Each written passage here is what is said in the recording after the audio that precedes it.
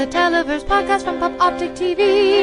POPOPTIQ.com. Comedy, reality, drama, genre, and what's in between. Covering anything that's interesting. They do guest geek out on television, so much to see. So Peak TV kills us all. Current, retro, upcoming TV talk every week. Let's start the show. Hello and welcome to the Televerse, Pop Optics TV podcast. This is Kate Kulzick, TV editor of PopOptic.com, and I'm joined this week by one of my favorite guest co-hosts, because of course you're a former co-host, drop the guest, and it's very fitting that you're here this week, Mr. Sean Coletti of Pop Optic and the Mid-Season Replacements and many other things, because this is the last Televerse with a guest co-host. That's right, gentle listeners, next week I'll be unveiling the new co-host of the podcast, and I'm very excited. I think it's so fitting. Of course, Sean, you could not come back as co-host because you have your own podcast that you're doing, and you're off in the UK being learned. So I think it's very fitting that you're here to pass the baton. Especially talking about a show that we've been meaning to talk about for quite a while. Oh, yeah. This has been on the list for such a long time, and it's very overdue, and I'm very glad we're talking about it. And what is that show, Sean? It is Cult. Cult. CW's Cult. It's a modern classic. Not at all not at all a show that won the Ringer Award for a show I should have given up on a couple years back. What is that show that we're so excited to talk about, Sean? It is, of course, Avatar: The Last Airbender. I think the only time I've ever used the card, like, Kate, I really need you to sit down and watch something, please, was when I asked you to watch Korra.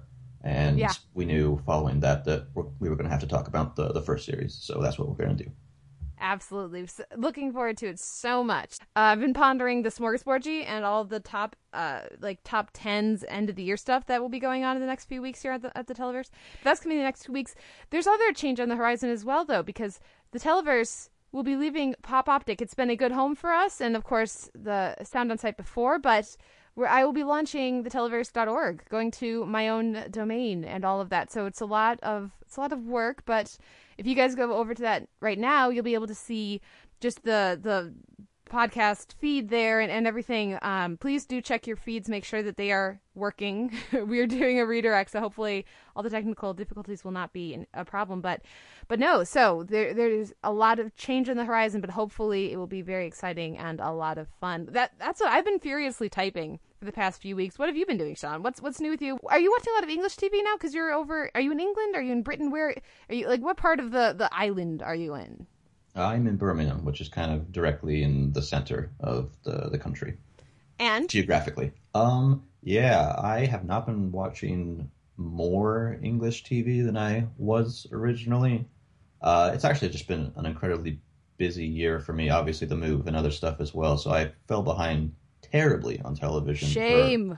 I know, right? So I've actually been spending the last 4 weeks just glued to the screen, and I'm going to need glasses pretty soon because I've been trying to catch up on so many things, which has been a lot of fun. I've had experiences binging things that obviously I would have had to have seen week to week earlier in the year, and it's a whole different dynamic. So it's been good, although really busy in its own way. I mean, you know better than anybody how difficult it actually is to sit down and watch just a lot of television back to back.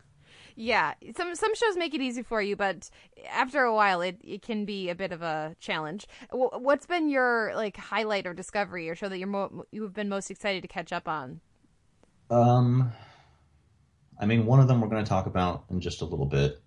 The one I was happiest to go back and watch that I missed earlier in the year was the last season of Justified, which I was so completely blown away by that. I started it on a whim, at 10 o'clock at night one night. I was just like, I gotta catch up on something, and I had done a couple other things, and I thought, oh, no, I'll watch a couple episodes of Justified. I stayed up until 8 in the morning finishing it. I didn't go to sleep. Wow. That's intense. It's a strong, especially getting to binge those last few episodes. I'm guessing those last 2-3 episodes just work really nicely when you can watch them back to back. Yeah, the whole thing I thought was such a great cohesive unit, and the ending was so justified and so beautiful. So that's absolutely going to be very near the top of my year-end list. Very exciting. Well, I'm looking forward to hearing from you, Sean, and from everybody with their end of year picks. But before we're not there yet. It's not quite the end of the year. There's a few new shows starting up. I mean, like Netflix. We have there's 2 new shows starting this Friday. Dropping this Friday on Netflix because, of course, including former guest of the podcast, Michael Price, the show that he's got with Bill Burr, F is for Family, which is an animated show on Netflix, is coming out this Friday. And there's a lot more still coming. The Expanse on Sci-Fi, but yeah, trying to. It's a slight lull now. We don't have quite the insanity as far as weekly shows. Because a lot of shows have like wrapped up. We've got some finales here this week, mid-season finales, and a couple pilots, but a lot more finales and pilots. So it's nice to take advantage of that slight pause to kind of take stock and also maybe catch up on a few things. I still haven't seen Orange is the New Black season 3. No, me either. Yep, we're in the corner of shame now. We're just terrible podcasters, but we're gonna soldier on nonetheless. So why don't we take a break and come back with our week in TV? What say you, Sean? Let's do it. Look at this face. I know the years are showing. Look at this life. I still don't know where it's going.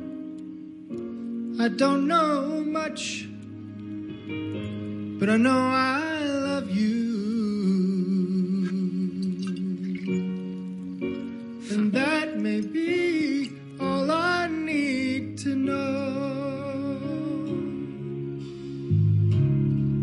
Look at these eyes. They've never seen what mattered.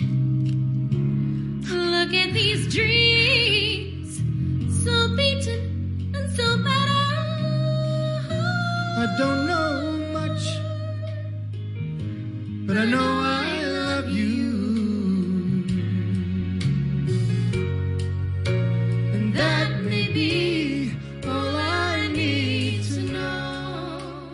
That was the karaoke sequence from this week's You're the Worst finale, and that leads us into our week in comedy and reality. So I'm going to kick things off with a little Amazing Race talk, because of course they had their finale. We got a chance, baby.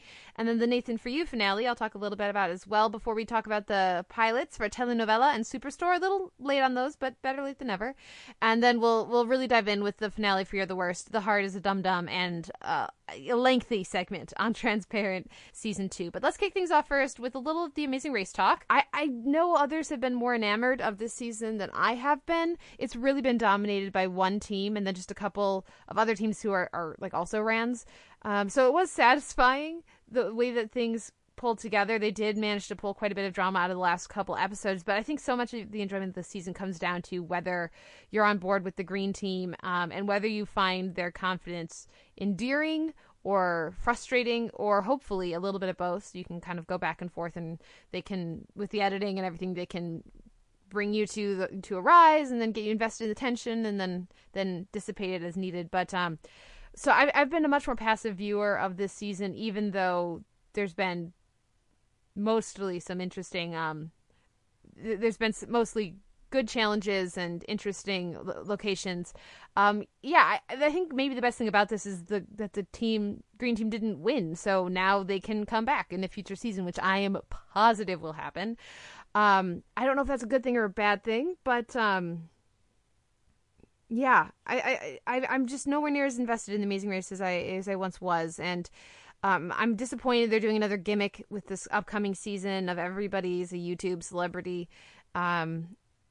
But I guess I'm glad that the show can still exist, and those gimmicks seem to be keeping it alive. So I don't know. I'm kind of at a loss. How do you feel about reality show gimmicks, Sean?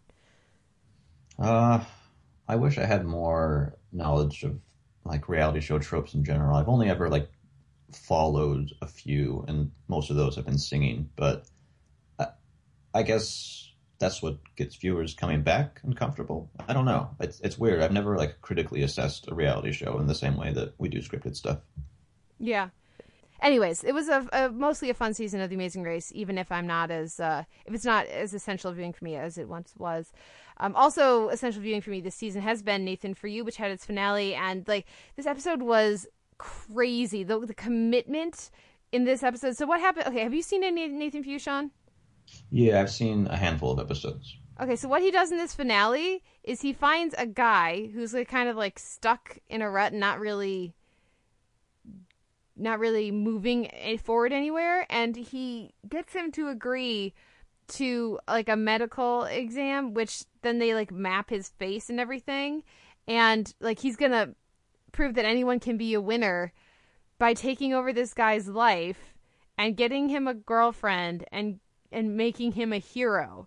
So like he sends the guy off to a trailer in the middle of the desert for 2 weeks while he does a stunt of wire walking to raise charity for breast cancer research, I think, and also goes on a blind date and gets a woman's spoken verbal approval to kiss her at the end of the wire walk.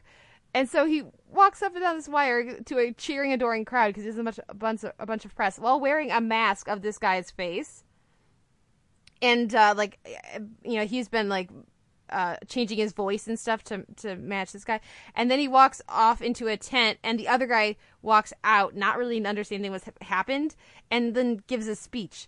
Like it's insane what happens in this finale. I don't know how to describe it. It was just sort of, and I wasn't really laughing, or it was just sort of like it feels like a piece of performance art more than anything to me. But it was fascinating, and I wish more people watched this show so I could talk about it with them. I know very few people, like in realsies, that actually have even heard of it, let alone watched it. But I mean, like, what do you think of that premise?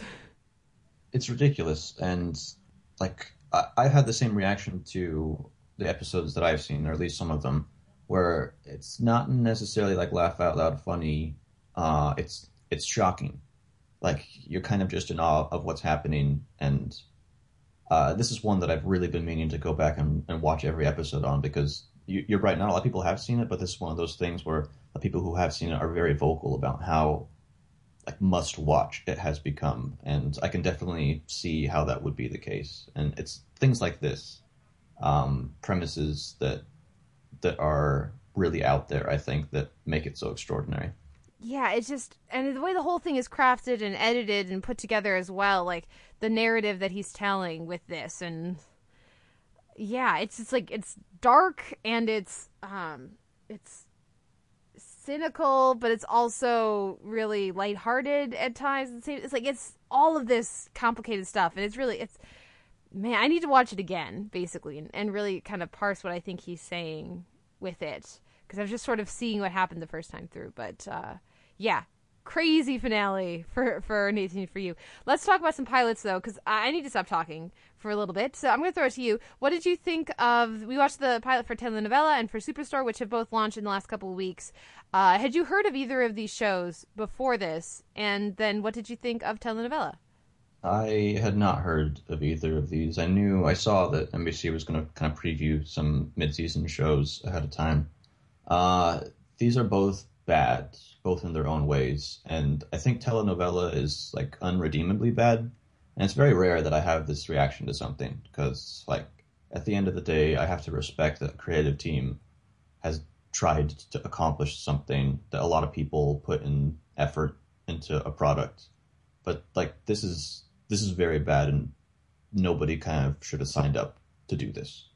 Like there's nothing about it's not like offensive like in the same way that other series are, whether that's, you know, sociopolitically or anything else, but it's just really, let's put this into a sitcom whatever machine, and it just spits out this thing, which I could have written a much better pilot than this.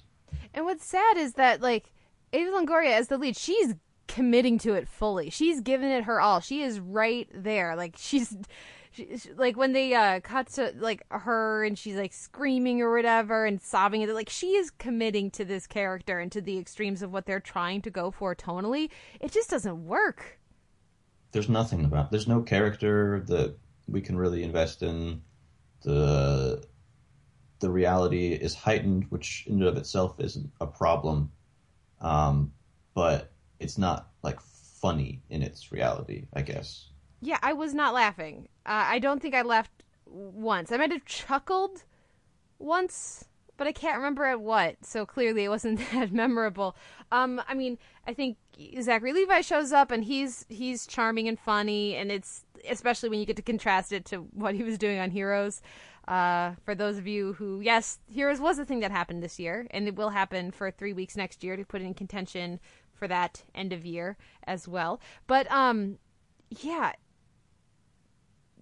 I want to like this show because of some of the people involved, and because again, like Longoria, bless her, is really trying and really committing to it, and I think she can be very funny.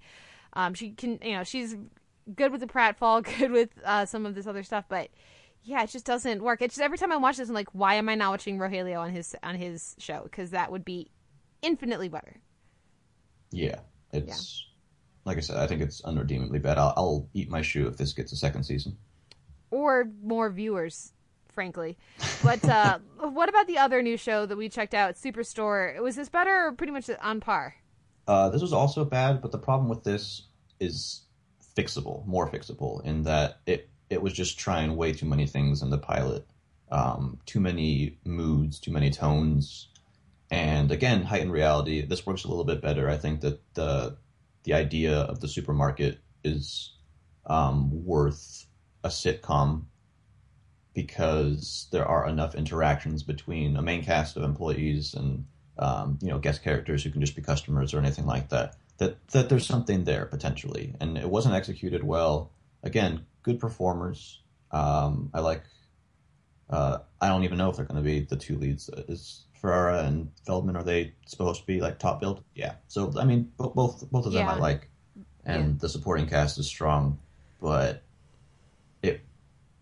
it was way too loud, I thought. It's just not funny enough. And again, I think there's also an issue of tone too, where I can't tell if they know what tone they're going for, because they've got all these side characters that are caricatures. They're just cartoons, basically. But then the show isn't matching that zany point of view. And so, and it's so much more grounded with the Ferrara character. So then, is the show supposed to be matching her? But then if it is, then why do you have all these, like, somebody shooting a gun in the air and like these other things that are happening? Like, do they want it to be sort of realistic and kind of quirky and, an interesting cast of characters, but more relatable? Especially combining with that central, like the Amy point of view and her perspective on everything, or do they want it to be wacky over the top, more like something like Scrubs? And not knowing that's not having that a sense of that is not a good thing. That's what a pilot's supposed to do. It's supposed to tell you that. Yeah, and then the whole the stars on the ceiling, like that's a thing that sitcoms can do really well, but it's not earned here. And again, is that the style that it's going for? And we're not really sure yet. Yeah, and it felt very much like they had that idea and they tried to like work to it, and they didn't. They did not get there because, and it's something that friends of the show, David Bax and Paul Goebel over at Hey Watch This with Paul and David, they talked about this on their podcast when they reviewed this. That there's just too many stars. It's like that's impossible. He couldn't have. It's not possible. So instead of reacting with, "Oh, it's so cool," I react with, "Okay, but that's ridiculous. That can't have been done." So I'm detaching from it rather than investing in it. If it was like a room, like if he had done that in like the stock room or something, then I could have maybe, I guess actually a place like that, the stock room might be even bigger. But you know what I mean, like an office or something, like some enclosed space, I could have gotten on board with it. But when it's the whole store like that, what's supposed to be this touching moment just doesn't work for me. Mostly I want to see America Ferrera in another show, and even a show like this could work, but this, I don't know. I do agree it's fixable, but I think I'm less hopeful on it than maybe you are.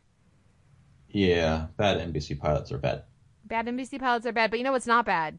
You're the Worst. And I'm excited that we're going to get to talk about their finale, The Heart is a Dum Dum. However, I gotta say, this finale, I liked the finale, but it felt, for me, too disconnected from the entire season leading up to it. It felt very much like Gretchen got over her depression because it was the finale, and they wanted to not necessarily have to start with this stuff in a season 3 if they get one, which they did. So I had a little trouble marrying this finale to the rest of the season. How did you feel about it?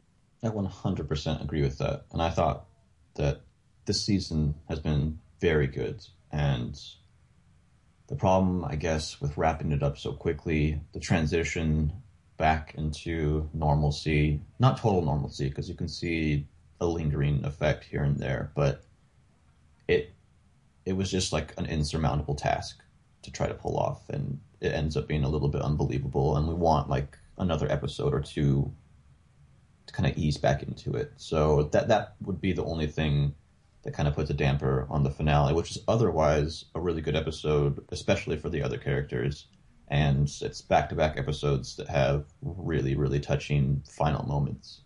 Yeah, I thought the ending really did work. Because I didn't like the way that the finale was implying that basically he fixed her by committing. Because that's not what happens with depression. At least that's not how I understand it. That someone says, but I love you, and then you're better. So I liked very much that they brought around, they instead introduced this conflict of the medication and, you know, having that come to a head, and then the way that it concludes was really lovely. I'm not so sure about going on the carousel again with Lindsay. What do you think about that? Yeah, I like Paul as a character. I just where else would you take her at this point, I guess, is what I'm wondering. Because there's still probably material there with Paul. I don't know what direction it goes in to feel as good as previous Lindsay material has felt, but it feels kind of comfortable at this point, which is maybe a safe bet. Yeah, I just don't like this. Well, hopefully the awareness she shows in the sidecar when she's looking over at Paul is nice. So maybe that means that we're not going to get her reverting to the same behavior. And this is not a new idea. This is part of why I got so frustrated with Mad Men in the middle of its run. I just get very tired of this notion that nobody changes. It's like, if you're not going to change, then it needs to be really funny, or I'm going to get bored. And I hope that they will have, because watching her explore that and her need for maturity and need to at least in some ways take responsibility in her life was one of the things I really liked about this season. So I'm hoping that will continue next year, I guess. There's always Edgar, who is always fantastic. Yes, that is true. I like that scene with Edgar and Dorothy, and Edgar realizing that, or her explaining that they didn't actually break up. I thought that was very sweet. I'm glad that she'll be sticking around by all accounts. It's been such a great introduction of this season, or introducing that character and watching Edgar grow as a person through his comedy stand-up or his improv group. I think is really neat, and I really like what they have given Edgar, though I do think he was I do think he was underserved this season, so I'm hoping we get more from him next year. I keep talking about next year, but I'm not really talking about the specifics of this episode. How'd you feel about Becca and Vernon? Again, two characters that I weirdly like. I mean, him just running around saying what he's done, that was a fantastic scene. It's not a relationship, I think, that I feel invested in to the point where like I really care about what happens to them as a couple in the future, but they bounce off other characters in the main cast so well that they're always funny on screen, which I think is kind of fine, even if I don't buy into like that they're having this baby, that it's supposed to be a meaningful thing to me. Yeah, they don't always feel like people to me. They feel like they feel, they're the wacky neighbor, and they bring conflict in, and they allow for good scenes with other people, like you're saying, like especially I think Vernon, having him a little more involved this season has been nice, or at least when he's come in, it's been really great. But yeah, they don't feel like freestanding individuals, and certainly I don't get any connection between the two of them. So I'm not invested at all. I know I'm supposed to be upset when Becca's drinking a bunch of booze with her belly out to here, and the baby's not real to me, so I don't care. so yeah, I don't know. I think I'm just a little dissatisfied with how the rest of the season has managed some of its characters in that having the focus on Gretchen and her depression, which I think is wonderful, and I really love that part of the season. I think it's kind of and what that allowed them to explore with Jimmy too, sort of left all the other characters disconnected from that, and so I think it's just a more fragmented season than the first season. I think the first season had a lot more cohesiveness, and I think I was missing that both in this finale, which feels like I was saying more separate and less of a culmination, and in the season as a whole. I don't know. Does that make sense? Absolutely. And again, I think I agree. There are probably little things that might excuse that a bit in this episode. I think the way that Gretchen handles her meeting with Nina, which is kind of her own way of expressing jealousy, is good. But again, it's probably not enough, and we could have used a couple more episodes before it felt like, I don't know, like the Jimmy going into that tent should have been the emotional climax of the season, but there should have been, I guess, a longer resolution. Yeah. I think I needed another episode to transition out of that. You know what I mean? I needed what happened next before they went to the party.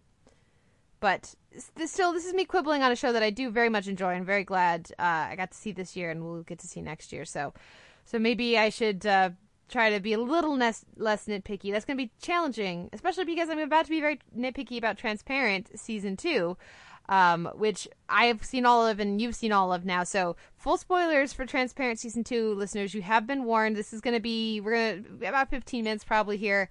So fast forward or skip to the next chapter in the M4A, or look in the show notes. You have been warned. We're diving in. So how do you feel about Transparent Season 2? And yeah, I have a feeling you're more on board than I am, because I liked it, but it didn't move me the way that the first season did. Oh no, I'm so worried about this discussion now. I love this so much. To me, it all comes down to, well, I guess on the technical level, Amy Landecker was just amazing in this season as a performance. Like, I don't necessarily think that Sarah's story was all that interesting, but I was completely blown away by that performance.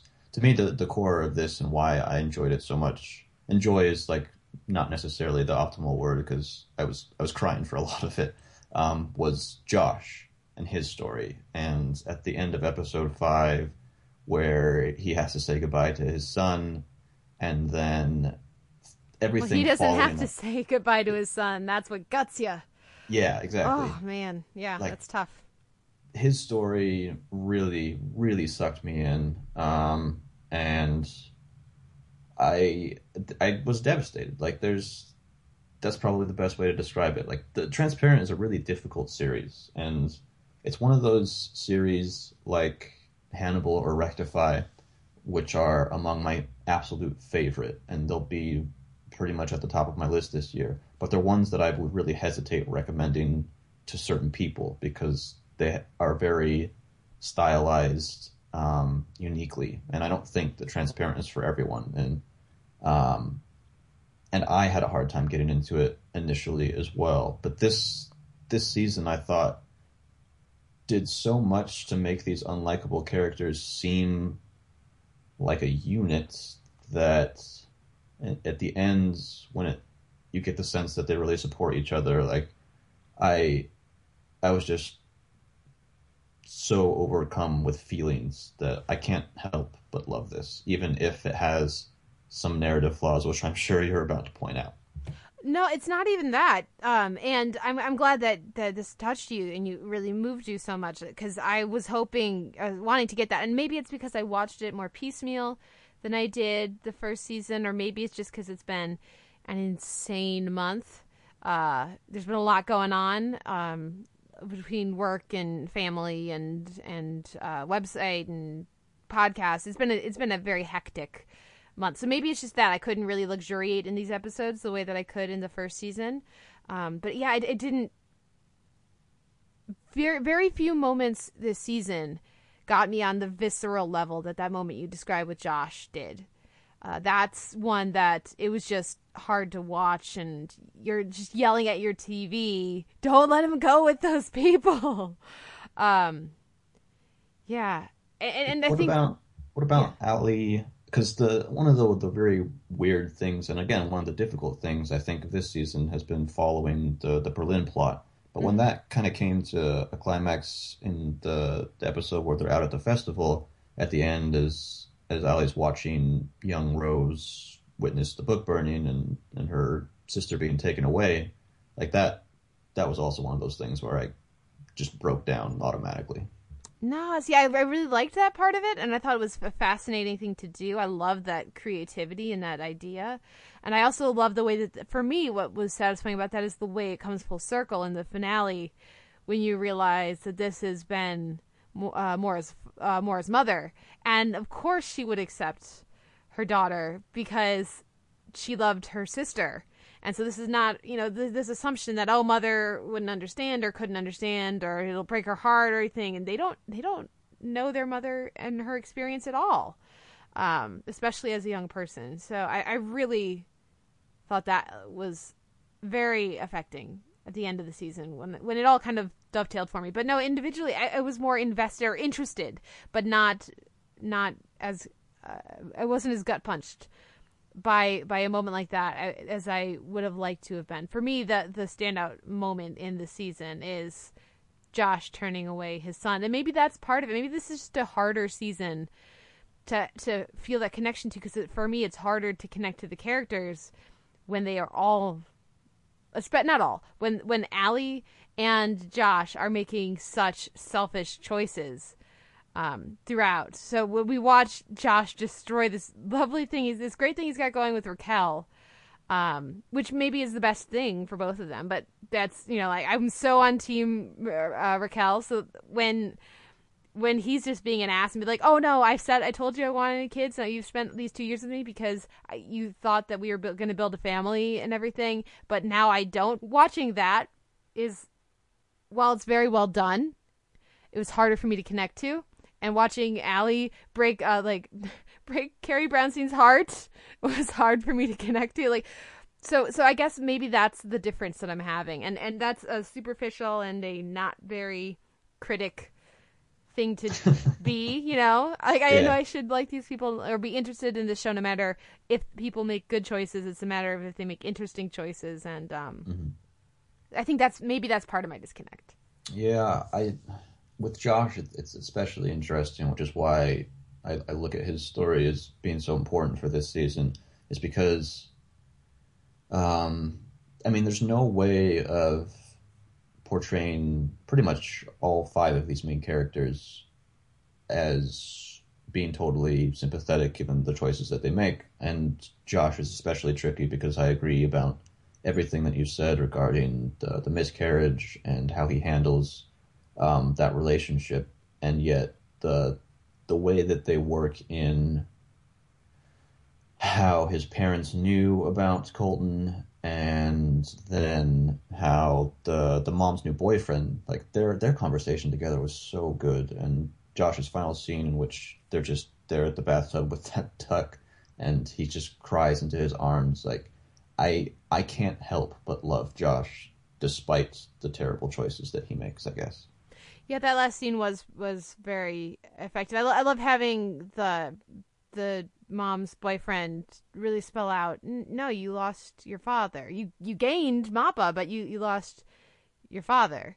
And I also like the way that this season is really explored and dived into and embraced those contradictions. So when we have Mora be like, oh, I don't remember being really exclusionary to women when I was in college. She's like, yep, of course you don't.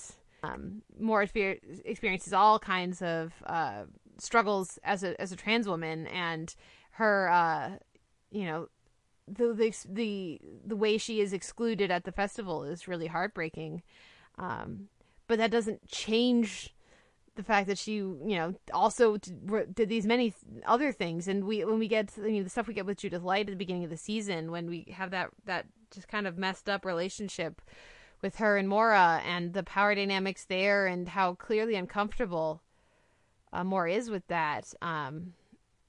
Like I thought these were all really interesting routes to go down. I just, again, for whatever reason, I didn't feel as much of that connection. I also would have liked to have seen more of Davina and the circle of trans friends that we got to know in, or I guess I shouldn't say circle, the handful of trans women we got to meet in season 1. We get some of them here, but I would have liked to see even more, I think.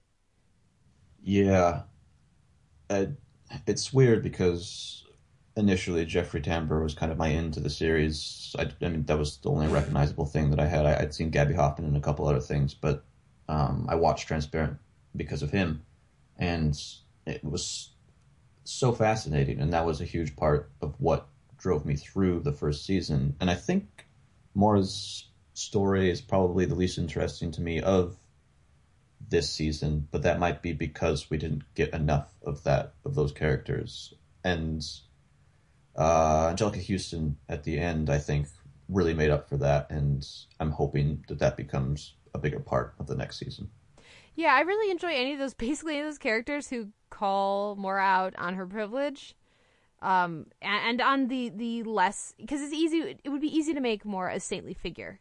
But they don't do that. The writers very much don't do that. She's still controlling with her children. She's still, like, a lot of things. She's still a complicated person. And I really like that.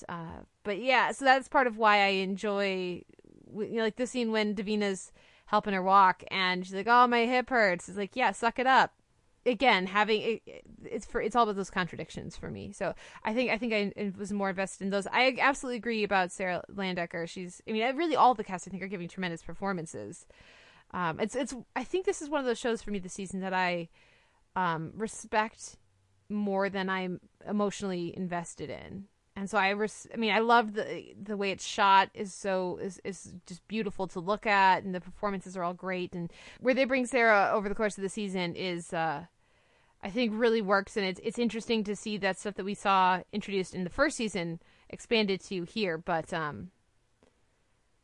yeah, I guess I don't know where I would have taken the time to give to Maura's friends, but yeah. Maybe it's just, again, my own hangups with people making self-destructive decisions and not realizing it or not caring. So when we have Josh complaining about these lost years with his son that he sent away, and that now he's not even with Rabbi Raquel, so he could easily call up his son and invest himself in that relationship, but he's not going to because he's too selfish. Yeah, plus, like, we're absolutely supposed to be thinking, you would have blown those years with their son anyway, but you still feel the privilege of being able to complain about it. Yeah, so I think that's really maybe all it is. I just, right now, this season, for whatever reason, I was having a harder time caring about the characters. But I don't want to rain on your parade because I know you love it. Did you have any favorite episodes or scenes or moments or performances we haven't talked about? I think maybe the strongest episode as a whole was the music festival. But like you said, I think how I'm going to remember this season, a year from now, will be in those individual impactful scenes like the end of Mima and things that we haven't mentioned yet. Oh my God, what's the actor's name who Sarah's weed dealer? Oh, Jason Mantzoukas. Yes, yeah. He had a great bit role. Hilarious. And, there's a ton of really good guest performances on the show, I think. And Bradley Whitford was a huge part of that in season 1, and he shows up again in season 2. But, no, I think that about covers it. I think absolutely give Amy Landecker an Emmy for this, because even if Sarah's wasn't the most interesting plot out of all the main characters, I thought that how she was able to express all of that character's emotions at different points, and they veer perhaps from like pole to pole even more drastically than anybody else in this season. I thought that it was just perfect. Yeah, I agree. really strong performance from her, and of course, such great work on The Leftovers as well this season. I'm glad that I know who she is now. Instead of her being like a person who pops up and I go, oh yeah, she was good. I'm actively looking forward to whatever she's got coming up next, as well as a lot of this cast. When you talk about the music festival, the scene of Abby looking down and seeing the bells on her shoes and everything. So there's so many little touches like that I appreciate in this season. So yeah, I think maybe I just need to. The next time I've got like a free contemplative day, I can pop in a few of these again or pull them up on Amazon and maybe watching it again in a less hectic time of the year will make it make a stronger impression. We'll see. But I think I know your answer. What wins your week in TV? Your week in comedy and reality? Yeah, it's Transparent. Yeah, and I'll give it to Transparent as well, because despite, really liking the Year of the Workers, the Nathan For You finale and everything, and not really loving all of Transparent as much as I did season 1, I still really enjoyed this season. So I think it's more a statement on how much I adored season 1, less than maybe a statement on season 2. But that wraps up our week in comedy and reality. So now we'll take a break and come back with our week in genre and drama. I don't want to feel down. My name is getting around. I say the whole world is letting me down now. 'Cause I don't know where I'm bound. Yes, I guess I'm going down, down, down. And I feel I'm gonna drown. Yeah, I guess I'm going down, down, down.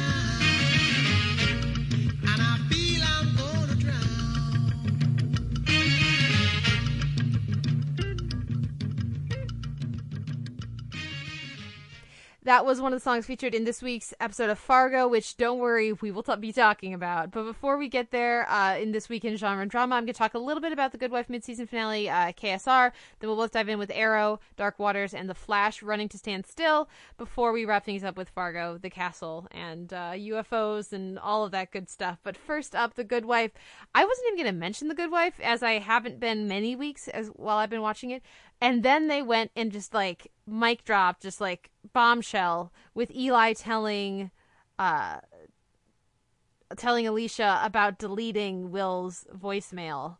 It was just like I was sitting there watching it and I was like multitasking. I was doing something else and I just had to stop and I was just like not even breathing because that scene was so intense and so fraught and so affecting. And really what that goes to show is how much this show has fallen, because you just mention Will. You mention anything having to do with Will, and all of a sudden I'm so much more invested. And I would be, even if they brought like Finn back, I would be more invested.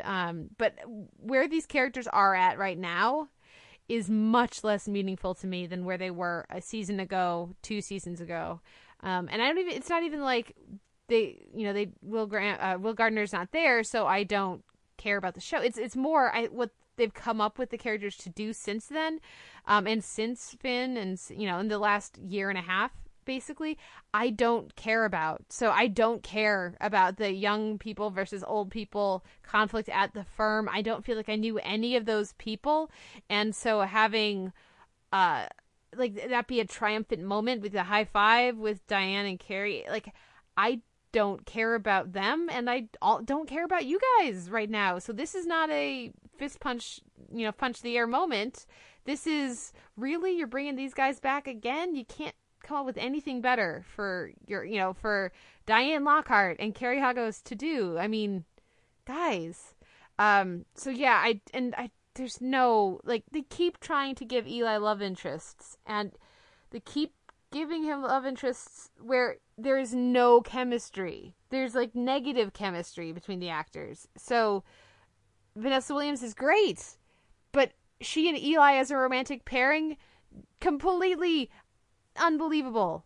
It's like negative chemistry there. So I just don't care. I care about that Eli's sad. I don't care about them breaking up. And I don't know. It just, how powerful and charged that last scene with Eli and Alicia was gives me hope that they can still achieve that, which I wasn't certain that they could while also putting in stark relief how much the rest of the season has been a failure for me, at least compared to the heights that they used to reach on a regular level. So I hope that they can recapture some of that in the new season. I hope this sparks something and that we get, because the show's been on autopilot, and it's just really disappointing for a show that once was in my top 10. Remind me, where are you at with Good Wife? Everything that I've seen, I've really liked, but it's all bits and pieces, and it's like the big question mark of, do I try and catch up on it before it ends, or do I just wait to binge all of it once it's done? Yeah, I wouldn't say you need to. I mean, I wouldn't say you need to hurry to watch it. I mean, because this is, especially because this sort of off its game thing has been going on for like a season and a half now. So they had some, a strong but not great start, and then it built to be one of the best shows on TV, and the 5th season is amazing, and parts of the 6th season are really good, and then it just kind of it's gone down a lot. So I can't really tell you to rush on it, but when you do eventually see it, if you do, I think you'll enjoy it, because there's a lot of really great stuff there and a tremendous cast. Just they need to come up with how to better use them, I think. Speaking of tremendous cast and how to use them, Arrow, Dark Waters, mid-season finale.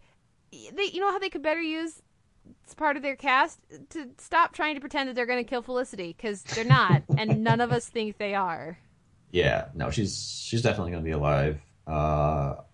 This is unfortunate.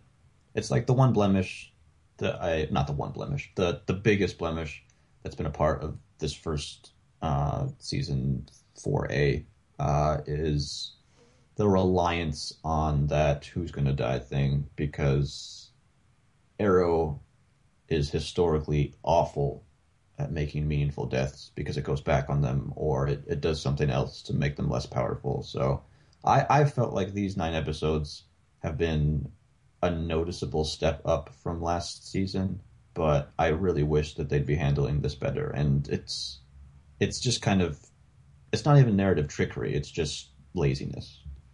Yeah, I agree. And and they're going on doing interviews. Yeah, we don't even know who we're killing yet. I mean, come on, guys.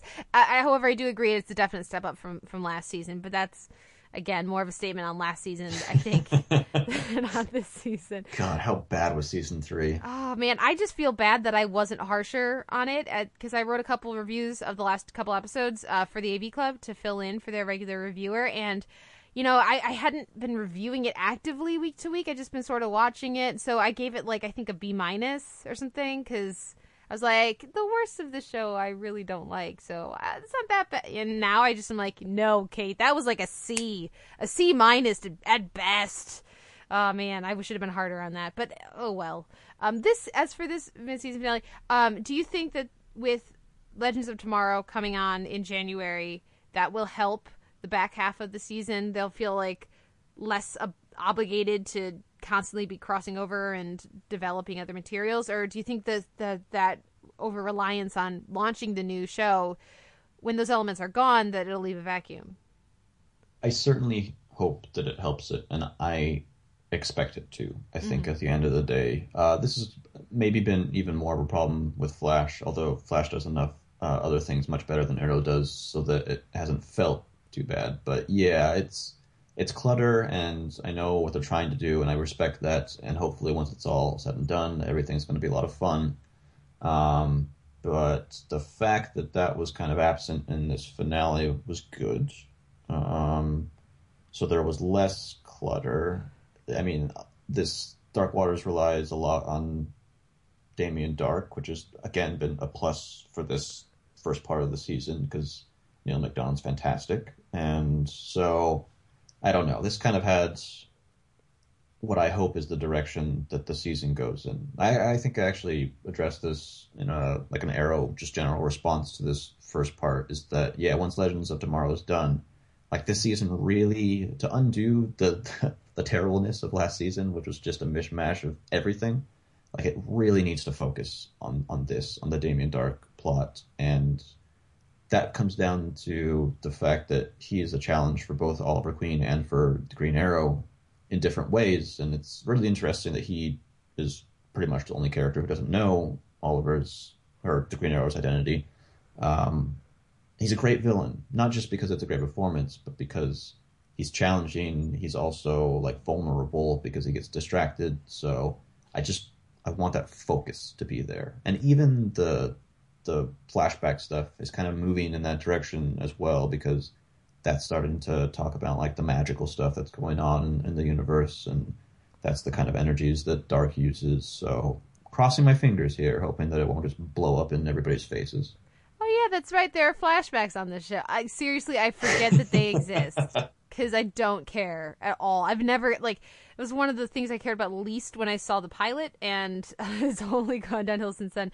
But yeah, I liked finding, getting to see Dark's family, that he does have a family, and hopefully they'll explore some of that a bit more. I do really like that he doesn't know who, that Oliver is the Green Arrow, and having Merlin step in, put on the hood kind of is a nice way to confirm that, and having them share a frame with Dark, so Dark will assume that he's not, I think also, is a nice way to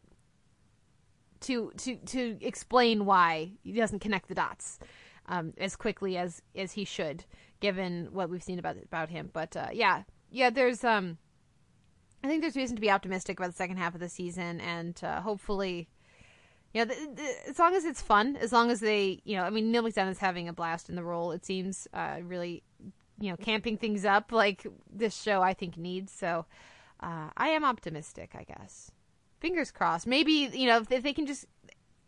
my only concern is that they were saddled with all of this Legends of Tomorrow stuff, and I feel like this flash forward to the gravesite thing has also burdened them with that. So when they're free of all the build-up stuff, they still have this looming, potential dead person thing, or unless it's Oliver. I mean, who knows? But yeah, I mostly, that's just making me think of the grave scene is mostly making me think of Barry and making me want to talk about the Flash. So unless you have anything else with Arrow, let's talk about Running to Stand Still and all of the feels. Too many feels. All of the feels. The Flash is a really good show. Yeah, they nailed this mid-season finale as far as I'm concerned. Yeah, the feels is just an absolutely correct way to describe what the Flash does. I mean, maybe sometimes it kind of relies too much on the dramatization of certain things, but any scene in which you get Barry and Joe like being father and son, and now they've introduced Wally West, like it's so good at nailing those moments, I think. And this mid-season finale, if we're calling it that, is like nails that as well, on top of also like propelling the plot forward in interesting ways. Yeah, they've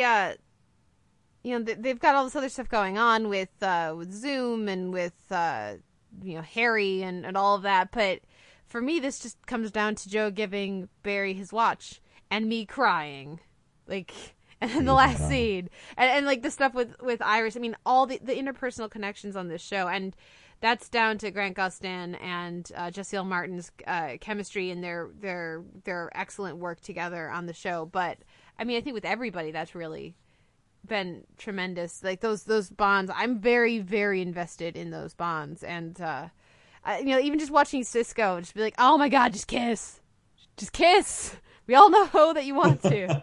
Just kidding. I mean, I love the way they use Cisco as an audience surrogate, and this was no exception. I mean, I was just fully on board with this mid-season finale. Cisco is one of the best characters on TV right now, as far as I'm concerned. Yeah, he's pretty fantastic. Do you how do you feel about the stuff with Harry and Zoom? Like, did they have you like reinvested? I don't know if maybe you didn't lose investment in Zoom or in Dr. Wells. What do you think of that? I really like the design of Zoom. I like his presence on the series and what that means. It's kind of a convenient and cheap way to introduce like weekly stuff. And I guess the best thing I could say about his presence here is that it gives Harry, I guess, a greater tie to Harrison Wells. And so I don't want to go down the route of reliving the same things because I care about Barry, but at the same time, that makes a lot of sense that they would do that. And I know whenever that gets addressed, it's going to be very difficult to watch.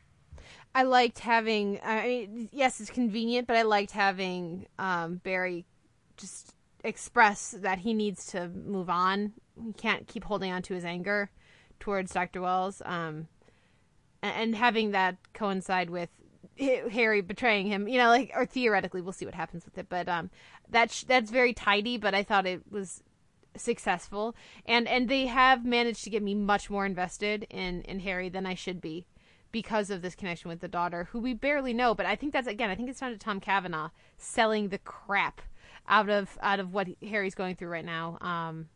Yeah, I think, again, it's one of those things where I'm watching it and I'm fully on board, and I just have to think about it. I'm like, but really, we've only seen the daughter like twice, but when you know, she's ripped out of his arms again, the performance from Cavanaugh just killed me. Yeah, I totally agree. And speaking of selling the crap out of it, like, I'll preface this by saying I really don't like the material that they've given Patty Spivot to work with, but I didn't attend drama school. I don't know the technicalities of acting, but I know when a good performance is in front of me. And Chantal Van Santen as Patty Spivot this season has been absolutely tremendous on a performance level, and it's so shitty that the character is not given anything interesting to do. Absolutely agree. I mean, because I love her energy, because she should be, like, annoying, basically, because she's stuck in the girlfriend who doesn't know role. And she's not. She brings a very different feel to that character than really any of the other characters on the show. Caitlin is more bubbly and, you know, and high energy, and of course Jo is super steady and kind of silly sometimes. And yeah, having Patty be so, like, a little, just like a couple steps off to the side, tonally, in that performance and in the energy of that performer, I think adds a nice element to the show. It's ridiculous that she doesn't know.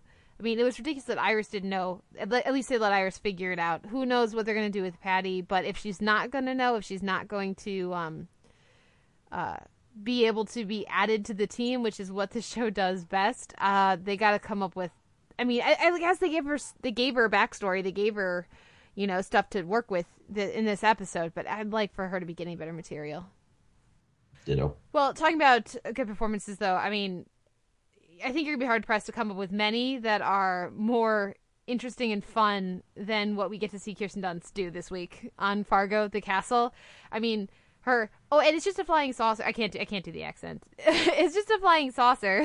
I mean, like, one of the lines of the year, and one of the deliveries of the year, too. Yeah, she's turning in an all-star performance this season. I've been less invested in Fargo this season than pretty much everybody. I've talked about it on the podcast a bit, but it's definitely, like, this episode really helps, but I would be very surprised if it cracked my top 20. It recently, of course, topped the HitFix Critics poll, so it's very popular amongst critics. But this episode I was much, much more invested in, and I do not think it is a coincidence that this is the episode that turns the Patrick Wilson character into a very distinct underdog. Much in the vein of what we saw Alison Tolman's character, you know, Molly, dealing with in the first season. So I don't think it's a coincidence that we get a couple people for us to not like, who are bossing him around, and we know he's right, and we know he's good, and nobody's listening to him. I don't think it's a coincidence that all that is happening, and this is the episode I'm more invested in. It also helps that we get, you know, a lot more with Hansi as well, and more motivation for him instead of him just kind of being a loose cannon or free agent. This episode was just on a different plane for me than pretty much the entire rest of the season. How about you? I'm guessing you're more on board with the season than I am, because most people are. Was this episode a leap up for you, or was it a culmination? I'm going to give you a little bit of relief in saying that I'm on board with you. That I like Fargo just not as much as other people do. This has still been a very strong season. And yeah, this was, I think, a step up, but also a culmination. I mean, just seeing the massacre take place, that was just genuinely gripping television. But you're right in that we got more out of certain characters who we needed to get more out of. And Hansi's been great for the past couple episodes. and to also have Lou, I guess, really get to do things. So much of the season has been like conflicts about to happen, and then this is kind of just a release of all of it, and so that's probably why it works so well. Yeah, it definitely does. Did you have any problems with the Patrick Wilson character being absent for so much of the massacre, given that, you know, what he's seen is supposed to haunt him until the events of the first season? That's interesting. I hadn't even thought about that, and that makes sense in terms of something to nitpick. I guess just seeing Hank shot there and having to leave, not sure whether or not he's going to survive, would be haunting enough. Or even just the number of people who are dead, absolutely. Yeah, but that's still different. Walking into a place littered with bodies is much different from like being there when the guns go off and having to experience that from the beginning, which is a trauma, just very different. So I think that's a fair point, but at the end of the day, probably that's going to haunt anybody who comes across it. Yeah, it didn't bother me at all, of course. That's something, again, that you think about later, that pops into your head later. But, no, I thought, you know, having this one, I mean, maybe it's also for me that it's totally distinct in having a narrator, and they bring Martin Freeman back to do that, which I thought was a fun little bit of casting. This one, yes, it is a culmination, but it does still stand separate. If I could point to maybe, again, if we're going to nitpick, which, to reiterate, this is a very good episode of TV. I don't know what else you could have done, but it was a little anticlimactic amid all the chaos, just to see Floyd killed like that, and that be the end of her arc, because she's been such a strong presence this season. I guess for me, she hasn't been. So I thought it was very fitting, actually, the way that she goes out, that anticlimax of it. But I do see what you're saying. And maybe because that character, I mean, I never connected with that family the way I think I was supposed to. Didn't really care about any of them. So I didn't care when the niece, you know, or the granddaughter got killed last week or 2 weeks ago. I didn't care about Dodd. I didn't care about any of those characters. So I'm more invested in Hansi than I am in any of them. So I guess that did work for me actually quite a bit. So it's interesting, that difference in opinion. But yeah, do you have any thoughts on the whole UFO thing?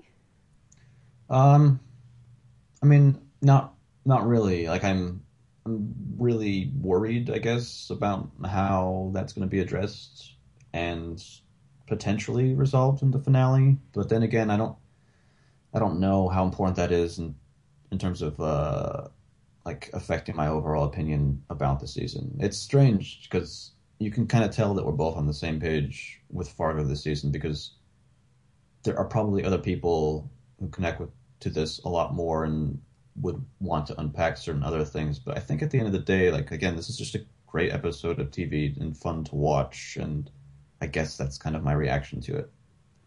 Yeah, that's where I'm at with it too. The score, I should mention that I loved. I thought it was really great, and had a lot of fun with it. I also really liked, you know, just the way that the shots that they keep using on this show. I love the show's embracing and absolute, I guess, love affair with the super overhead shot, you know, which they've done in almost, it feels like every episode has some like super high, like helicopter shot going on, and they're all great. So yeah, this episode looked really great. I mean, the UFO just like, and there's the UFO, and like, I would be surprised if they mentioned it. For me, it's just like, nope, done. It's probably not going to come up next week. That I love that. I was speculated early in the season. What if there's aliens or secret government, whatever, and it just doesn't come up in the first season because it's not relevant. So, you know, theoretically, the Patrick Wilson and Keith Carradine character knows that there's aliens. Who knows if he told Molly, but that doesn't really apply to Lauren Malvo. So, why would it come? I just kind of love that. So I would actually prefer that it just goes without mention in the next episode. But I don't know if other people would be happy about that. But yeah, I agree. Because I don't have more to say about this other than I really liked it. And that feels strange to me. But I think that's where I'm going to leave our week in drama. Do you have... what is... For me, it's like really close between The Flash and Fargo for best in the week in genre and drama. Do you have what's your pick? And maybe you'll push me to one side or the other. I think that the Flash was just, again, another good episode of a good season. Fargo was probably the best episode of the season, so I guess I'd give it the edge. I'd say The Castle. Yeah, I think so too. I think as much as I absolutely love that episode of The Flash, I do think I have to give it to Fargo because, yeah, I'm going to be laughing about that it's just a flying saucer thing for a long time. Good, well done, Fargo. Tip of the hat. Now we are going to take a break and come back with our DVD shelf on Avatar: The Last Airbender. So excited. We'll be right back after this. Long ago, the four nations lived together in harmony. Then, everything changed when the Firebenders attacked. Only the Avatar, master of all four elements, could stop them. But when the world needed him most, he vanished. 100 years passed, and my brother and I discovered a new Avatar, an airbender named Aang. The problem is, this Avatar is still a kid, and although his airbending skills are great, he has a lot to learn before he's ready to save anyone. But I believe Aang can save the world. We're back with the Televerse. This is Kate Kulzick, joined once again this week by the fabulous Sean Coletti, and it's been a long time coming. Very excited that you pushed me back in your co-hosting days, Sean, to catch up with Korra and, of course, in conjunction, Avatar: The Last Airbender, and that now we're finally talking about it here at the DVD shelf. Avatar: The Last Airbender is, as far as I'm concerned, one of the best, theoretically, children's shows of the past, 20 years. I think it's absolutely tremendous and very overdue as a DVD shelf, so I can't wait to talk about it with you. Yeah, if we think about the TV canon, and in terms of dramas, you expect to hear the names: The Wire, The Sopranos, Breaking Bad, and Mad Men up at the top. Deadwood. I think Deadwood, yeah. Doesn't get enough love. I think if you apply that to animated series, undoubtedly Avatar's there, along with Batman, The Simpsons, and Cowboy Bebop. So this is big game. Yeah, and what introduced you to Avatar: The Last Airbender? I had heard about it from friends, people online had sort of mentioned it, and some friends of friends and stuff were promoting it. But what brought it to your attention? Originally, my brother tried to get me to watch it, and I think I was just watching too much week-to-week stuff at the time to give it its due. And then The Legend of Korra started airing, and I didn't start Korra until its second season. And I caught up on that. And I guess Korra was the one that finally got me to watch it at the end, because I wanted to see where everything came from, because it was a very new universe to me. Okay, so you watched Korra and then Avatar. I watched Korra, and then Avatar, and then I watched Korra again, and then I watched Avatar. Yeah, because once is not enough with the show. And what I love about Avatar, there's so much to love, but one of the first couple things I think of are how refreshing it is to have a chosen one who is 12 and feels like it, as opposed to usually the chosen ones, their magic abilities are triggered by puberty so that we can have love triangles. So I love that this is a show about a kid who feels like a kid, and that affects the traditional chosen one narrative in a huge way. And the other thing that I immediately go to, aside from the fact that it's just really fun and really good, is representation. Yay! The fact that Katara is actually a strong female character. No, the fact that everybody on this show, as you might not realize from watching the filmed adaptation of this, every society that they visit is peopled by very different groups of people, so that nobody is supposed to look the same. There isn't a traditional, like I love that we have basically, they never like specify, make any one-to-one comparisons, but you have like Asian societies and Inuit society, and you've got like all sorts of different groups of people, and there's some tension between the various, like the Fire Nation or the Air Nomads or whatever, but there's not really racism in the way that and there's not just like the stereotyping and types of characters. I love that this is such a fleshed out, fully built world, and that this is a show made for American TV. This is an American show that has Asian leads. Everybody's Asian or Inuit.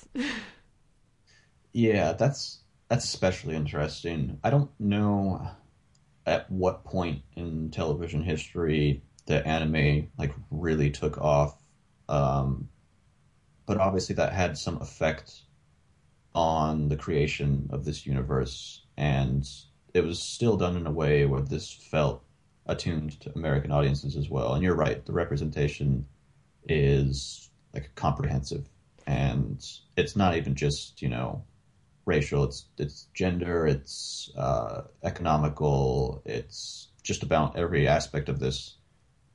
Does more in those areas than you'd kind of expect it to. Well, even just something like, having Zuko and start out as the antagonist and then be a hero by the end. It's not like, all the Fire Nation are bad or anything like that. It avoids simple, I guess it avoids having one-to-one relationships with the various things. Sort of like when, with Harry Potter, they could have done a better job of not making all the bad guys Slytherins, that kind of a thing. I like that it really introduces a very straightforward world, and then over the course of the series complicates it or adds nuance maybe without having it become convoluted. I really appreciate that. And it also, talk about strong female characters. Yes, I know that it's a dirty word to some places because people think of, they're strong and they're nothing else. But the women on this show and on Legend of Korra, of course, its successor series, sister series, are all very interesting. They're all individuals. They're all distinct. I love when Toph comes on the scene and we just get, nope, this is a very different type of young woman than Katara. Katara just like expects her to kind of be her counterpart and not be like the guys, and then she's just joking around with them. Yeah. She's like, yeah, you should be a touchy-feely teacher. And she's like, it's not me. That's sweet. That's not going to happen because that's, I can be me and you can be you, and that's fine. And it just, it has all these wonderful lessons that you sort of expect from, or morals, I guess, that you expect from children's programming. But it's just a show, as far as I'm concerned, just like Adventure Time is a show, and I get so frustrated with the very popular Western approach to animation is for kids. That happens every time I try to recommend like Adventure Time or Steven Universe or Gravity Falls to people who they go, it's that cartoon, right? It's like, yes, it's an animated show, and it is not just for kids. It is for anyone who likes quality programming, and that's how I feel about Avatar. Yeah, that's an especially interesting point of comparison between Avatar and Korra, but even so, I still think that Avatar is just a lot more than that, which is why it's found itself into the canon and why everybody loves it so much. There's an incredible depth of emotion and philosophy. Like, you talk about ideas, and Aang in the final season having to open up the 9 chakras in his body to be able to access the Avatar state. All of those ideas surrounding that, where certain emotions block certain parts of the body, these kinds of things, they go a long way in showing how the world of Avatar is much more concerned with talking about what it means for these people to be living in this world rather than just kind of telling a fun story, which it absolutely is, but it's very rich. Yeah. Well, that sense of fun and play, I think, is so important because it's very important to Aang as a character, but it's also important to the show because of that, relationship between him as the lead, and having not losing that sense of fun despite the the high stakes but especially by the end of the series, high stakes drama going on around them, I think is crucial to what makes it such an enjoyable show and what keeps it so grounded. Because even when there's all of this really tense stuff happening and these really painful things that these characters are experiencing, they never really lose their sense of self, that part of them that can, hop on a air scooter and, and have a little fun sometimes. And I think that's really important. It's very easy for shows, especially genre shows that have like this chosen one narrative and this, end of the world kind of stakes, to become self-serious. And this one never does. No. And again, another essential part of talking about this and Korra at once, but just for Avatar, I think that's the thing that really helps with the people who have an animation bias, and that's a totally okay thing. When I started really delving into television in general, I think I retained that a bit as well. But because it's so fun and recognizably like a typical animated series, superficially, when it comes in and gut punches you, you're so surprised by that. And so I think that sense of fun and adventure really helps in convincing people what Avatar: The Last Airbender is. Yeah. It's one that actually I anticipate a little struggle getting people to invest in the show, because like if they just watch the pilot and they just watch the first few episodes, because it really unfolds. So it does feel more like just another kids program. And that sounds derogatory. It's just like just another standard, I guess, animated series. At the beginning, it takes a little while for the depth of Iroh's connection with Zuko to be made clear, and all these other things that happen over the course of the show. It does take a little bit to kind of show its hand that they're interested in more than just a fun, lighthearted story. But when it does, it's incredibly satisfying. Shall we approach by season, by character? How do you want to do this? Either of those ones work for me. Because you mentioned the name Iroh, I just have to take a moment to recognize how unbelievably powerful his character is, and why, if for me, and this might not be the case for other people, it might be a very easy decision, but if I'm trying to decide, what would I like more for me, The Legend of Korra or Avatar: The Last Airbender, if I ever say Avatar, it's because Iroh pushes it in that favor, because his relationship with Zuko, his relationship with the world around him, the history of Avatar: The Last Airbender, the fact that he was the last person before Zuko and Aang to learn about the origins of firebending. He is integral to everything, and I think that he's not only the best character in this universe, I think that he's one of my favorite characters in television history. He's really great, and I love the way that they write him, and also in the performance by Mako Iwamatsu and Greg Baldwin. They let him be ridiculous. They present him as sort of like a clownish figure, before showing his inner strength and his core. And also, because they take a while. They take their time before they introduce all the White Lotus stuff and let you see that, he's had a long game going to try to get Zuko where he needs to be, his love for his nephew and his belief that he can sort of fix the damage done to his nephew by his family. Is really beautiful. The Avatar is the bridge between the spirit world and the real world, and Iroh's the bridge in this series between the protagonist and antagonist, at least in the sense that Zuko's an early antagonist who evolves, but an entry into the Fire Nation, I suppose, and he's able to navigate that so well because he is a proud person, Iroh is, and still holds ideals that a Fire Nation national would, but kind of in the sense that I would say that I would call myself American proudly based on the ideals that the founding fathers established the country on. Like, that's the kind of pride that Iroh has in his home. And he's not dogmatic. And he's willing to tell the Crown Prince off for following a destiny that he thinks is supposed to be his rather than the one that might actually be his. And he's very much a Gandalf figure for me. In that he's the eccentric, or I guess you could say Obi-Wan Kenobi. Yeah, everybody have fun this weekend. Because he's the eccentric old man who just loves his tea. He just wants to sit around and eat noodles. But that belies patience, and that belies power and wisdom. And all of that, I mean, it's a very traditional, like, stock kind of character, but the way that he's used and the way that the depth that they give him does make him a lot more. So yeah, I can see him being a favorite character. I really love Toph. She's one of my favorites, absolutely. Just from the way that she shakes up the dynamic, I think it was essential when they get to the second season.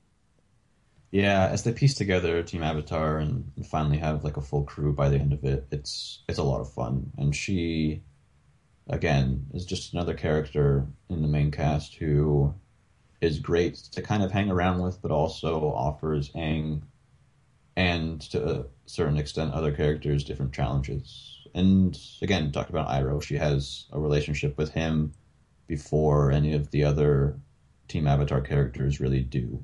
So yeah, she's excellent. Yeah. Well, what do we? I feel like we're shirking our Water Tribe love though, because Katara and Sokka are also fantastic characters and so much fun. And they do a lot to get to really focus the first season. I love the approach the series takes of, we're gonna start, with just water, just deal with that stuff in season 1, and then just opening up a little bit more with earth and then with fire in the third season. It's a very smart approach to the show. Do you know if the show, if they had a sense of, we will get picked up for more seasons when it started? Like, if they outlined their 3-season plan? The way that I understand it, and I could be wrong here, was that certainly with Cora DiMartino and Konietzko had 4 books in mind. I think with Avatar, they got what they had planned out to do. I mean, it would make more sense to have 4 because of the 4 elements, but I'm certain that they had more than just the first season in mind when they started. Which is the structure of it. Of, we're going to start with 2 Water Tribe members find the Avatar, and then the climax at the North Pole, I think, is really effective. It's really great, and the way that continues, it brings back the themes of balance and everything that we have come to expect on the show, or which becomes it's a through line of both series of Avatar and Korra. But it works very well as a culmination of everything, and then to change it up and add in Toph and add in Ba Sing Se, and then to bring it home with Fire Nation and everything. It's just very well structured. It's very satisfyingly structured.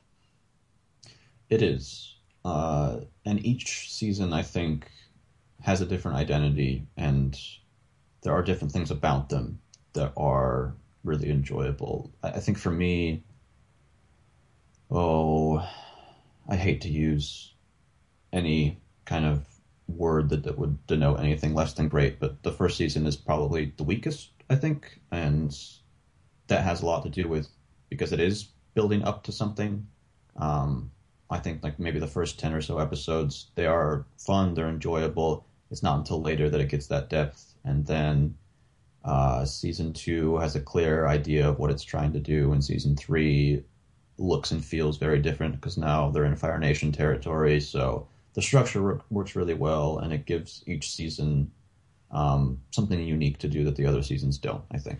Well, and they spend their time in the first season getting you to know these characters and to be invested in them and building up this entire mythology. I mean, there's a lot of episodes of the show which are people narrating stories to other people. Like, there's a lot of passive tense, which normally is not a good idea, but they managed to make it work. But I think of, the flashbacks to the previous avatars, the Fire Nation flashback where you find out that the previous avatar and the grandfather of Zuko are both his they're both his grandfathers. Like that story, like there's a lot of really great flashback episodes, I guess, for lack of a better word. And the reason that we are invested in them and care about them is because we care about how they affect the other, main characters and what the show is going to be as it moves forward. So they need to do some groundwork, and I think it's smart that they don't take on more than they can chew.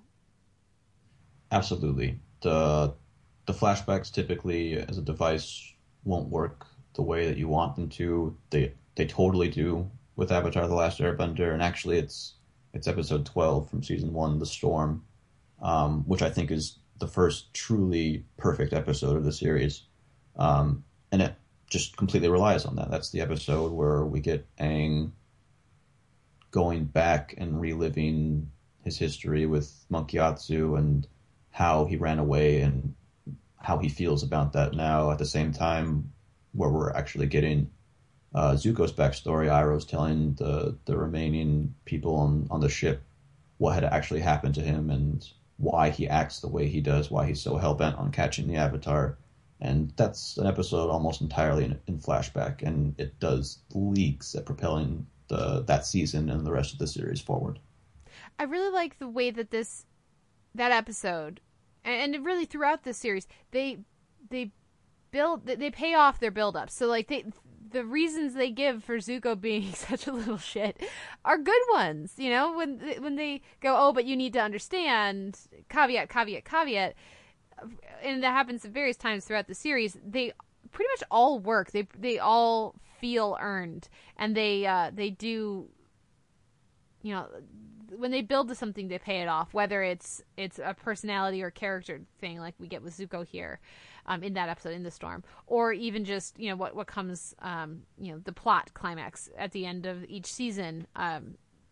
I really enjoy that. Like the reveal of Toph is actually like super rich. Really works, and these other things too, and it informs the character, and it makes some other things click in that maybe felt like inconsistencies or things that were a little convenient before. They pay off their build-ups.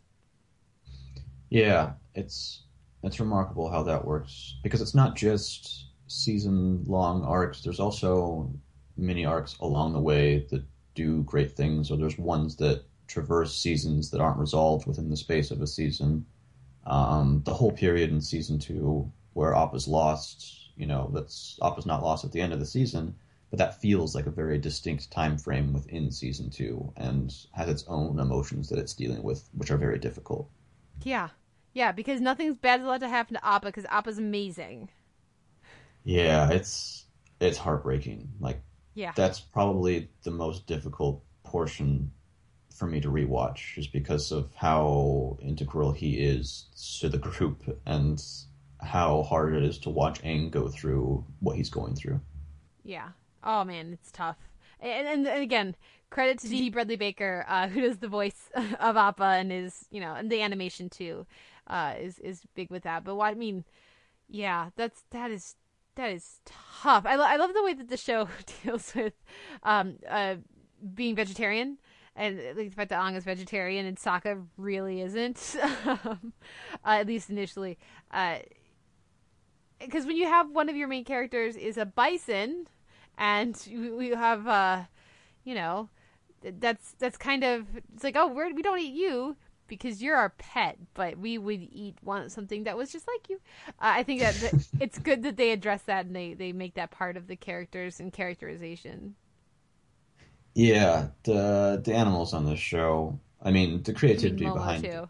Yeah, it's fantastic. And actually, like, again, these would be avenues which you would almost certainly expect just to be mined for comedic value. And one of the most heartbreaking scenes in any episode, I think,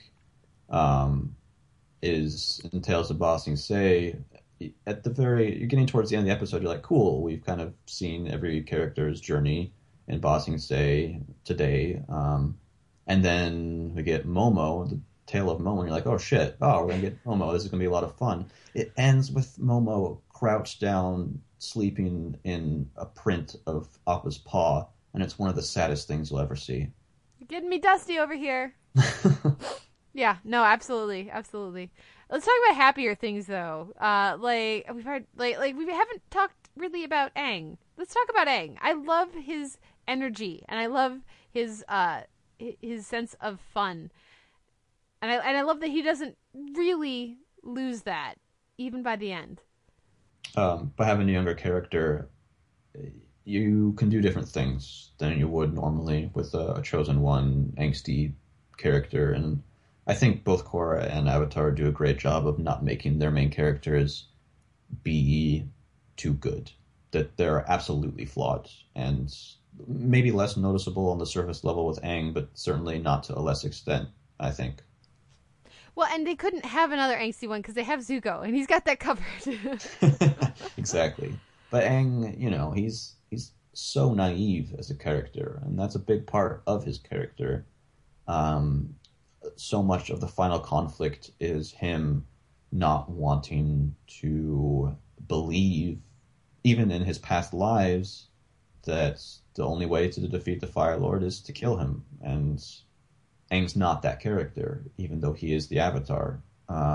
So he's very complex. It's weird that I would say he's not the most interesting character, but he's still one who can carry an episode by himself. Well, and I love that, unlike Buffy and unlike several other Chosen One narratives, he never really becomes preachy, and he never becomes boring. I feel like those central Chosen One figures often get kind of boring. Absolutely. And let's see, what prevents him from really being boring? It's a combination of having as much fun as he does. Like whenever he does his ridiculous jigs, it's stupid and it's laugh out loud funny. And when it comes time to acknowledging the spirit world and his duties as the Avatar, it doesn't shy away from really serious things. And he does both very well. Like more often than not, he's carefree, he's having fun. But you can see, you know, for instance, how the devastation of the end of the first season really traumatized him, and how he doesn't want to be that destructive entity. Yeah, well, and he feels the weight of his responsibility, but he doesn't. I think as part of it is that he just doesn't do speeches, and he doesn't repeat himself. And that's something that in this show, like we talked about, never really becomes self-serious. It becomes serious. It never becomes self-serious. And that's an important distinction. It can be a tricky line to tread. But I think having a separate character whose like job is to be angsty really does help with that in a big way. So I think having Zuko and Aang as these two opposites, through which they are through much of the show, they really balance each other out, you know, as the central figures of their two parts of the show very efficiently and very effectively, I should say, in the first couple seasons before Zuko's on Team Avatar. I think that helps the show. It helps them get those feelings out there and have that be part of the show without having it need to be their chosen one who does that. Yeah, Aang would not have accomplished anything without the rest of the people in this crew. He recognizes that. The show acknowledges it on many occasions. It's such an important part of the message that it's trying to send to viewers. And it's part of a series-long arc as well. You know, you mentioned Avatar Roku and Grandpa Sozin in their episode. You know, they were portrayed as these characters who had a certain bond, and it's something similar that we're supposed to be thinking about with Aang and Zuko. And at the end of it, you know, our characters we've been following end up being the better version of that, the true version of that. And Aang has those relationships, I think, with other characters as well. And there are other ones separate from him that do that. I think Iroh and Zuko obviously is a culmination of 3 seasons, but they handle that very well. Absolutely. Well, do you have any? We've been talking here for a while. We've used up our time without me even noticing it. Do you have any other characters you want to mention, or episodes, or any final thoughts on Avatar: The Last Airbender? Besides the fact that people should watch. I don't know if we've done enough selling. If you haven't seen Avatar: The Last Airbender, you need to watch it because it's so good. Like, we haven't talked about the action. The action is super fun. Yeah, animation and how like the martial arts are depicted on this is incredible. It's Like, so creative, and they're all unprecedented. distinct. Mm-hmm. Yeah, it's fantastic. I guess we could talk about certain episodes because there are a lot of individual ones I think that are just excellent. And there are also different kinds. Like, you know how the X-Files has, you know, mythology and Monster of the Week stuff. I think Avatar does similar things where there are not time sinks, but like either, you know, town of the week that has conflict that needs addressing or something like that. And some of them don't work at all. I think episodes like The Great Divide or The Cave of Two Lovers, even Ember Island Players, which is very near the end of the series. Like, I actually don't like these episodes, but some of them that are one-offs, I think do fantastic jobs with character work. I think The Painted Lady is one of those, and there are others like that.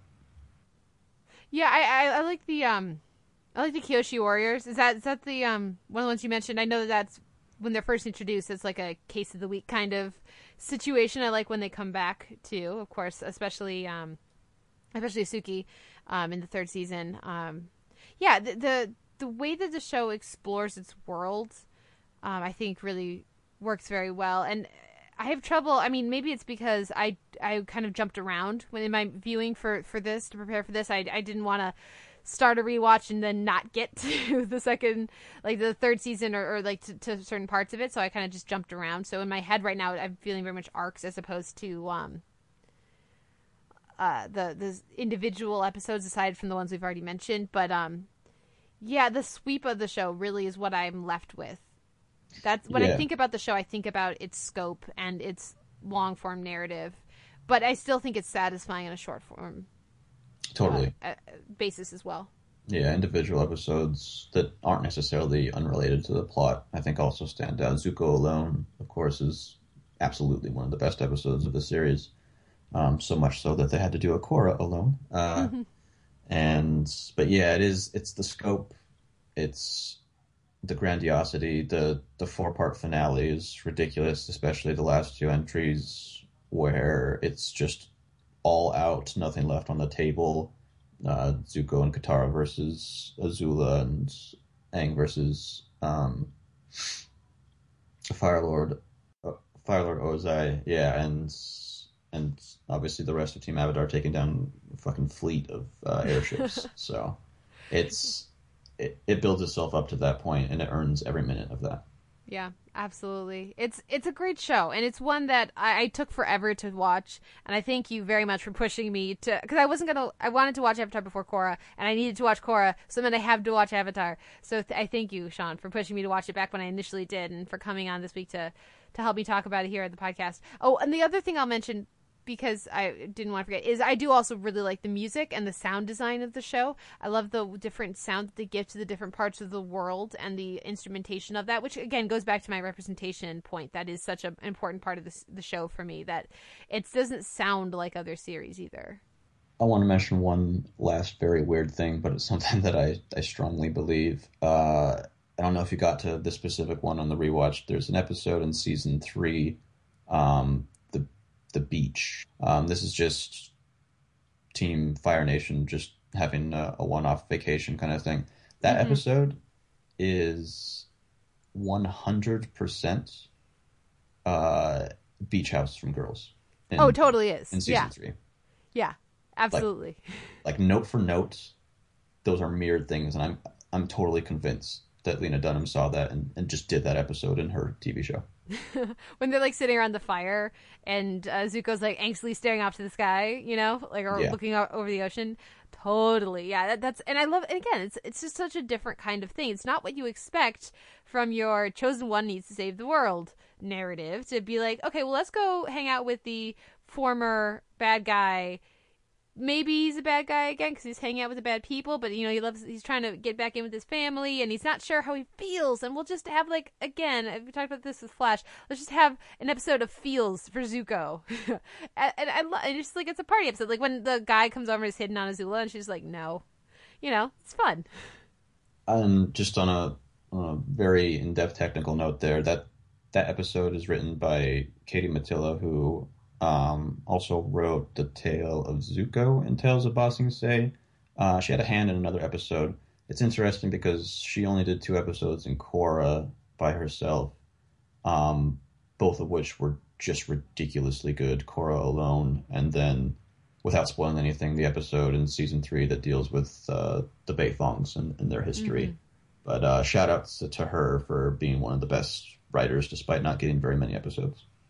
Well, yeah, that's a pretty good resume right there to have. If those are going to be the episodes that you've done, those are pretty excellent choices. And we've only shouted out a few of the cast members, but I do think the voice work across the board is really good and really consistent. Oh my God, Mako, yeah, it's so hard thinking about that, and obviously he's a huge part of why I like Samurai Jack so much. But Iroh's tale and Tales of Ba Sing Se, I think, did just a wonderful job of acknowledging the presence that he had on the show.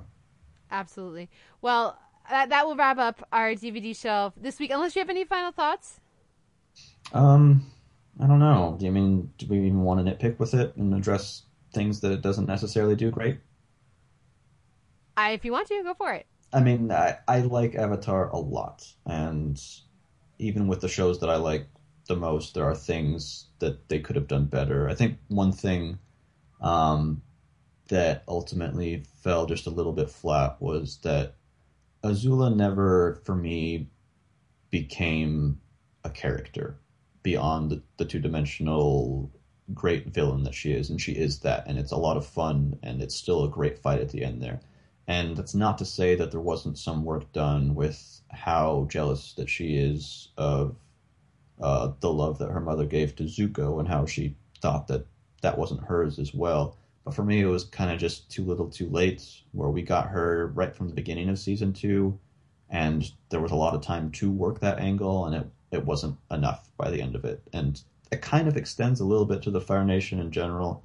I know Zuko and Iroh are fantastic representatives of that and really give depth where it's needed, but at times it felt like the tertiary characters there were weirdly villainous in ways that they didn't need to be. That the nation would disallow dance being taught in schools, or that in the Painted Lady episode that they would purposely build this rig that would pollute one of their towns as if they didn't care for their own people. So at times it felt two-dimensional where it could have been better, and I guess that's where I would nitpick.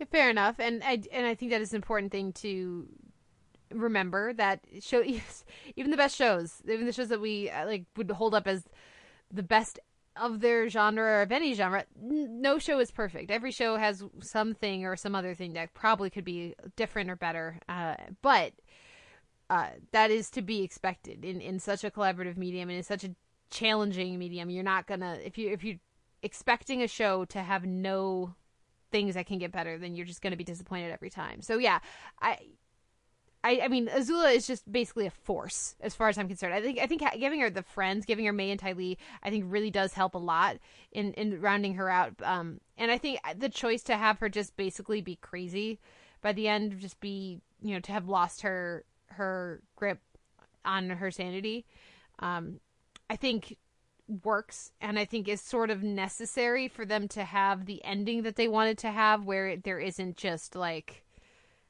we all sat down at a table and we worked it out, guys. We worked it out. If the person on the other side is reasonable, I don't know if they can have a big climactic battle. So that would be my guess as to why they go that way with the character. But I do think that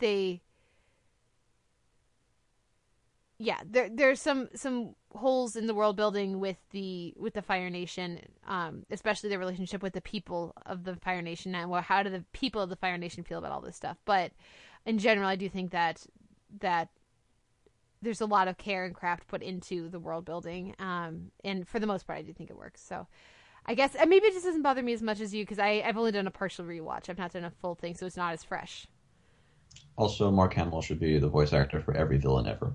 Yeah, because he's amazing. For those listening, anyone who's listening who doesn't know that Mark Hamill is the voice of the Joker in Batman the Animated Series needs to watch Batman the Animated Series and pay attention to the credits. But he also hears the voice of the Fire Lord Ozai. So yeah, he's a lot of fun. Absolutely. That will wrap up our DVD shelf this week, talking about Avatar: The Last Airbender. It's been a lot of season spotlights recently, so I'm super glad that we got to dive in with this show, and hopefully at least one or two of our listeners will check out the show, hearing what we've said. I hope they didn't get too spoiled, but I don't really, they should have stopped if they were worried about getting spoiled. But if you're still listening and you haven't checked it out, please do check out Avatar: The Last Airbender, and then come online and drop us a line and let us know what you thought about it. Sean, where can our listeners find you and your work online? You can catch me on Twitter, just at my name, at Sean, Sean Colletti, Colletti, and then written work for TV stuff. Should begin appearing again soon at tvovermind.com and popoptic.com.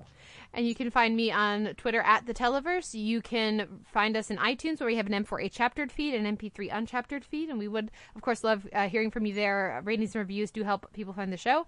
You can find us on Facebook and leave a comment there to start the conversation. You can email theteleverse@gmail.com. And you can go to theteleverse.org. Right now, there's not much there, so... you can go and be like, ooh, look, there's a new logo, but that's about it. I totally forgot to mention also, of course, that I co-host a podcast with Randy Dankovich called The Midseason Replacements, which is currently available on Pop Optic. And just to get updates about that and where we're going to be moving to soon, just follow either of us on Twitter. Absolutely. Looking forward to seeing what you guys come up with next. But yes, and of course you can also find some of my writing over at the AV Club. Heroes will be back in January, and so will I. I'll be back with more Heroes reviews when that happens. But for now, that will wrap up this episode. Thank you so much, Sean, for coming back. I could not have a better final guest co-host, at least for the time being. So I'm so glad that you were able to come on. Oh, thank you for having me, and we'll do the same thing with Cora eventually. Eventually, yes. I'm looking forward to it. Absolutely. And thank you, everyone, for listening. I'll be back next week with another episode of The Televerse.